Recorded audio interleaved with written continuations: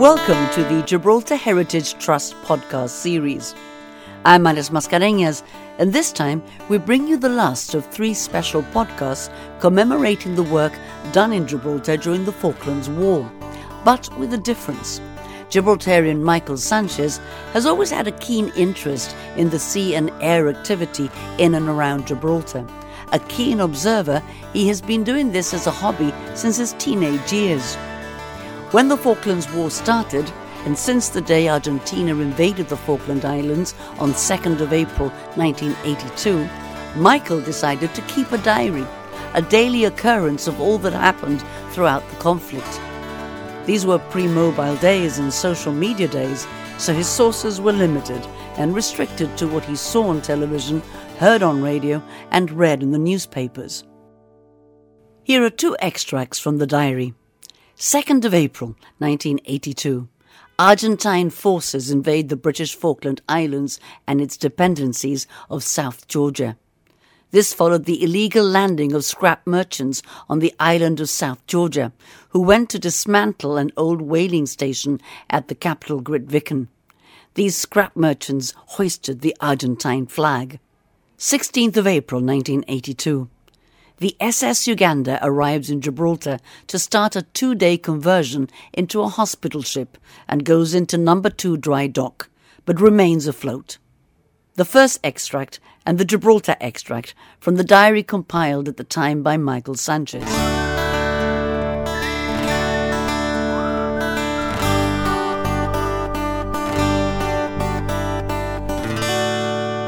It started off as a military interest, because I knew that somewhere along the line Gibraltar was going to be involved, being more or less halfway through the distance between the UK and the Falklands.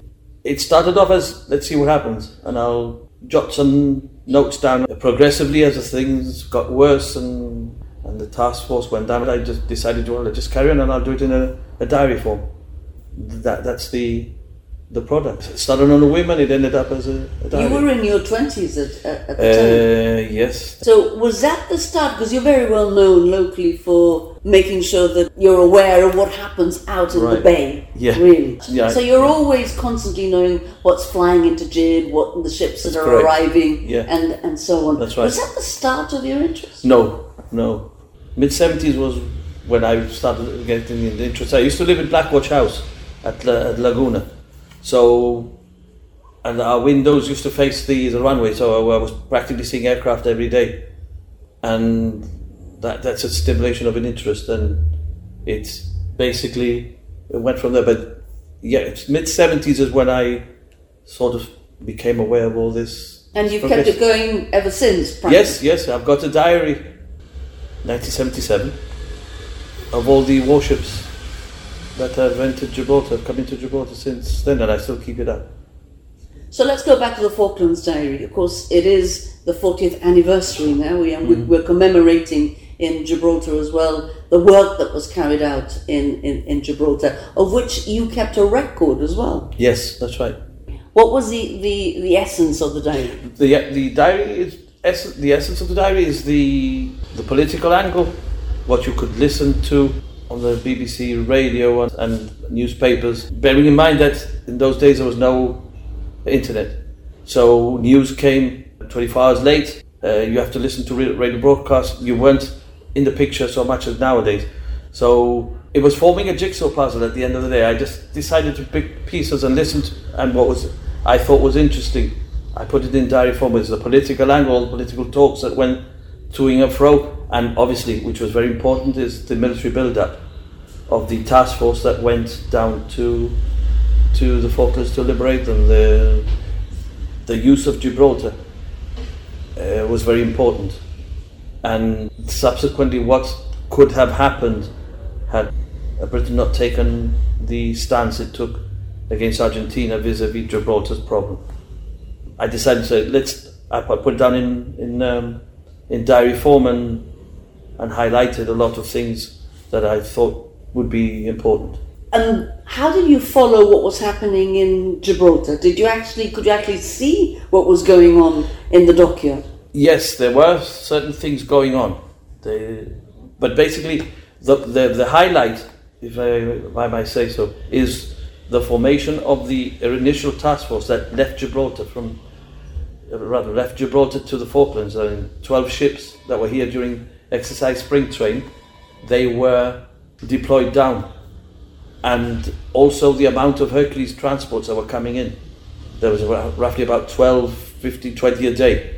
At first, I remember distinctly, when the MOD was asked here what was going on, we were fobbed off in the sense that, no, don't worry, it's the support for exercise Spring Train.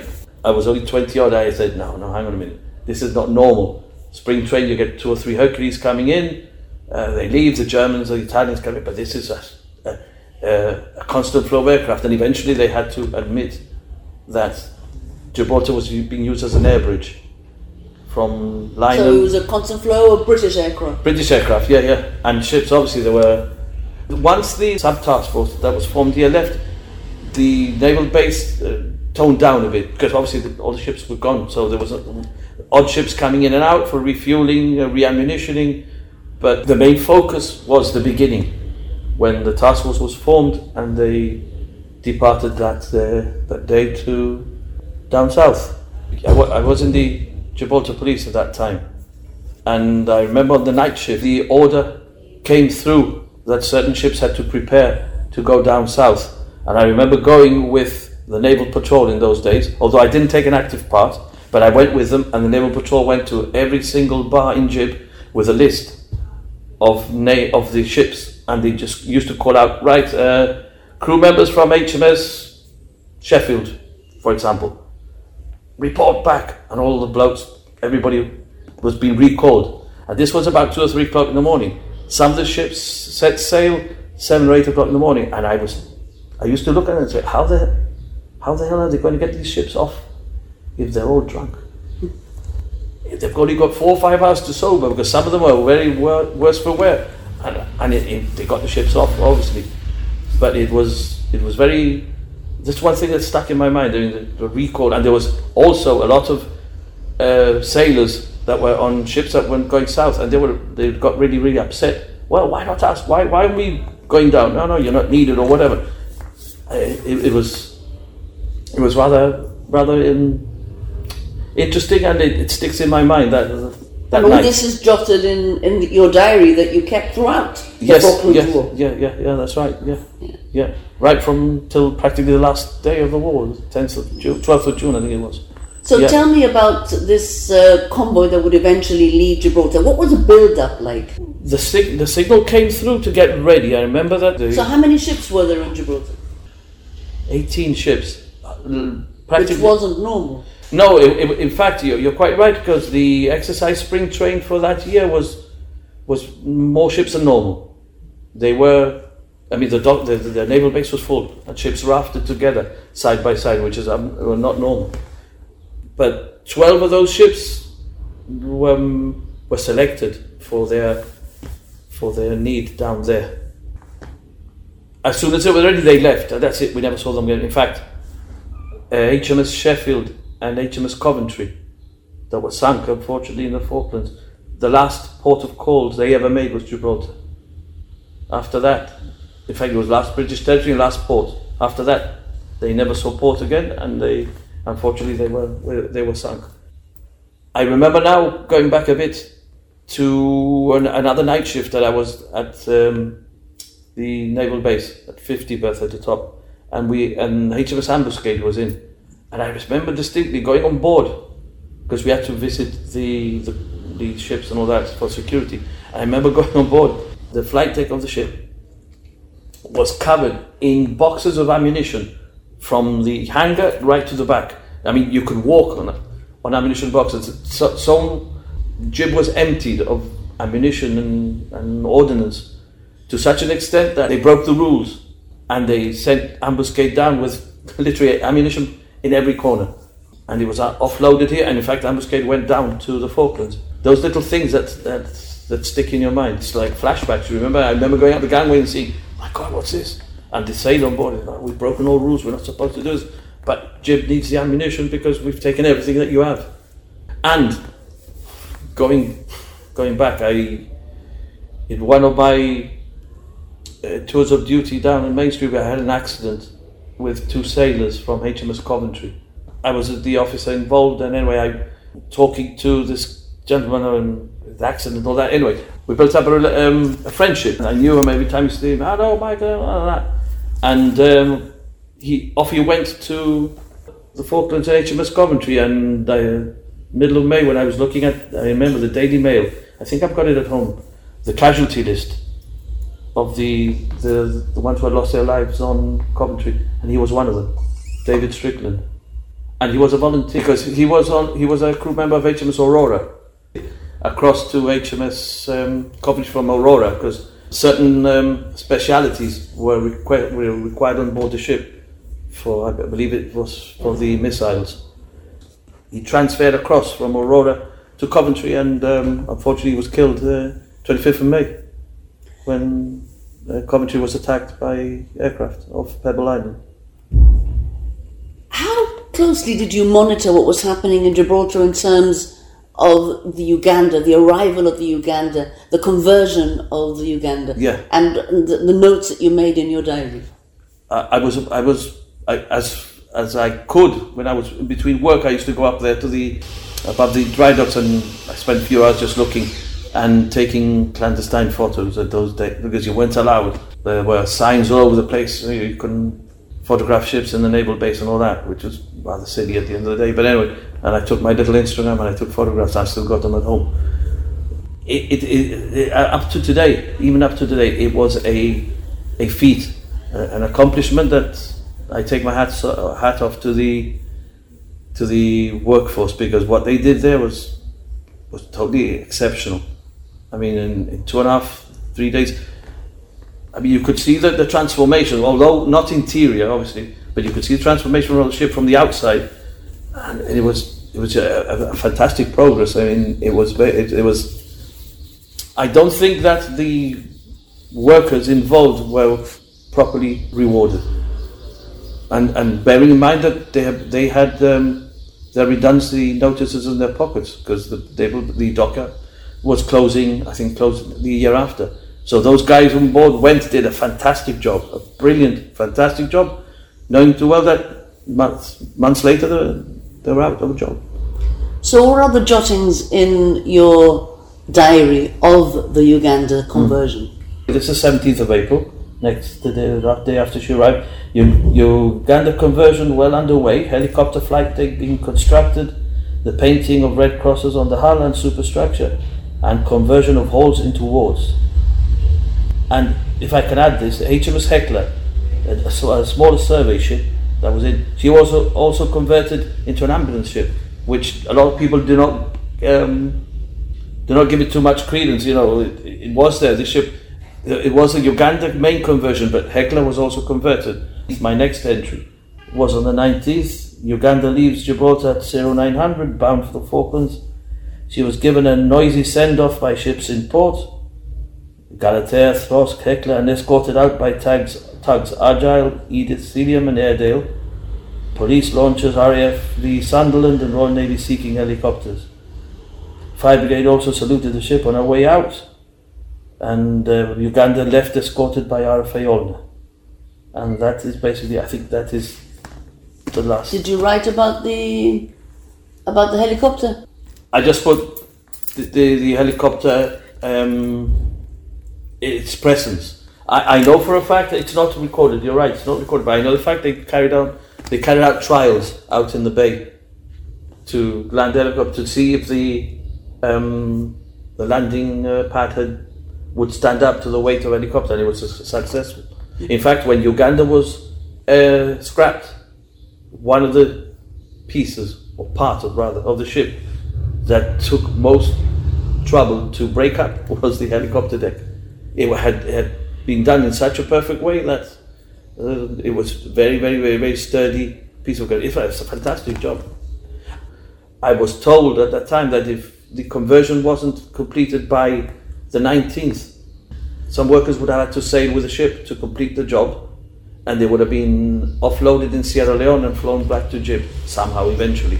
So that was the urgency of the conversion, that there were plans to keep some workmen on board and finish the job as Uganda was sailing down south.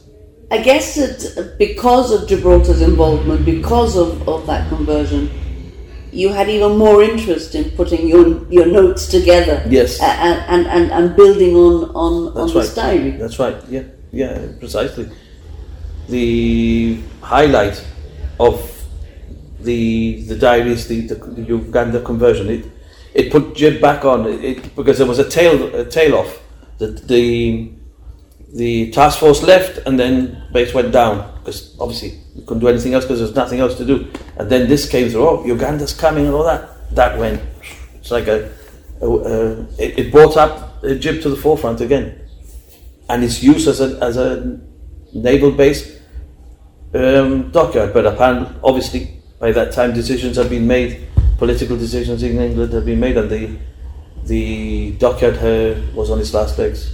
Now let's just be clear, because your diary begins at the outbreak of war. 2nd of April, yeah. And it ends when war ends. My last entry is 3rd of August, but this is the residual stuff that was coming to and from after the war. So, but in actual fact, the last war entry was 15th of June. And what did you write? 15th of June 82, the occupying Argentine forces in the Falklands, commanded by Brigadier Mario Melendez, have surrendered to General Jeremy Moore, the British commander. Troops entering Port Stanley have found that despite the severe bombardment, there has not been that much damage. This is the local entry. The Chief Minister has sent a congratulatory message to Mr. Thatcher for the liberation of the Falklands. The battle before the surrender of the Argentines took 12 hours. British troops found that the Argentine troops were well equipped and victualled. About 15,000 Argentines have been taken prisoner. Total British casualties in the final battle are 18 paratroopers, 5 Royal Marines and 2 Royal Engineers killed, 72 wounded. A further 6 have been killed. 4 more killed on the HMS Glamorgan. She was struck by an Exocet missile. There were 15,000 troops in the Falklands, Argentine troops, not the estimated 8,000. So that's basically the last war entry. Obviously, it is a contemporary diary of what was going on, and without the benefit of internet and all that. My sources were radio, TV, and newspapers. Dates vary because of the time zones. So maybe I put an entry on the 14th of April, maybe it happened on the 13th. And that the time news took to come, not like nowadays you just have to press a button, you've got everything. So there are inaccuracies, obviously, because of lots of misinformation going part of both sides, which is normal in warfare. Things that have come out now 20, 30 years after that happened, that I've got them documented in my diary, they never happened as I was imagining, or as I was reading and listening to news. So it's accurate on the day. What does that diary mean to you today? I consider the Falklands War my war, because I didn't live it obviously, but I lived it as a passenger looking at it, the interest, what was going on, and it's like to me it's like a family heirloom. I took it and it's there. I mean, it was one thing. It was one thing that it happened automatically or whatever. That day I decided I'll start a diary, see how far I can take it, and see what happens. Because everybody thought, this will be over, it'll blow over, and it progressed to what it was at the end of the day, and there it is. It's falling apart. It must have been very scary at the time for you as well, because you're the generation whose parents came from the war. That's right. But you had never really experienced anything like that yourself. Yeah. The thing is that we have the problem with Spain vis-a-vis the sovereignty, that, and I thought at that moment that this could go pear-shaped if Margaret Thatcher wouldn't have sent the task force down. I wouldn't say we would be invaded, but our position, Britain's position in Gibraltar, would become untenable, and that is one of my main worries that I had all the time. These if it goes bad down the Falklands, we're next. Not necessarily militarily, but politically. Britain would have been very hard pressed to defend us if they would have allowed the Argentines in, or made an arrangement where the Argentines would have some sort of control of the Falkland Islands. I think we would have been next. So, Michael, do you read the diary? Now and then I bring it out, yes. Why? I don't know. It's falling apart. Yeah, I do bring it out. In fact, sometimes I get a lot of, not requests, but some people ask me, look, you remember this, what happened to Falkland? Do you know anything? No, I look around, thread through the notes and look. Yeah, I do. It's... perhaps a reminder of what should not happen. You took the words out of my mouth. Yeah. When things happen around the world, and they say, well, there it is, Yeah. It's a nice little piece of work, I suppose. Very inaccurate, but there it is. But inaccurate not because of you, because at no, the time there was no internet. Exactly. Yeah, like I said before. I mean, I was getting bits and pieces on everyone. You had to decide, what should I put this in? What this is all about? And obviously, you found out days or weeks later. Hang on, this never happened like that. Oh, my diary. Leave it like that. Best thing to leave it. Don't alter it. This is what happened, or rather, this is what I gleaned. This is what's been told in that day, and that's going in there. With the benefit of hindsight, I wouldn't change it.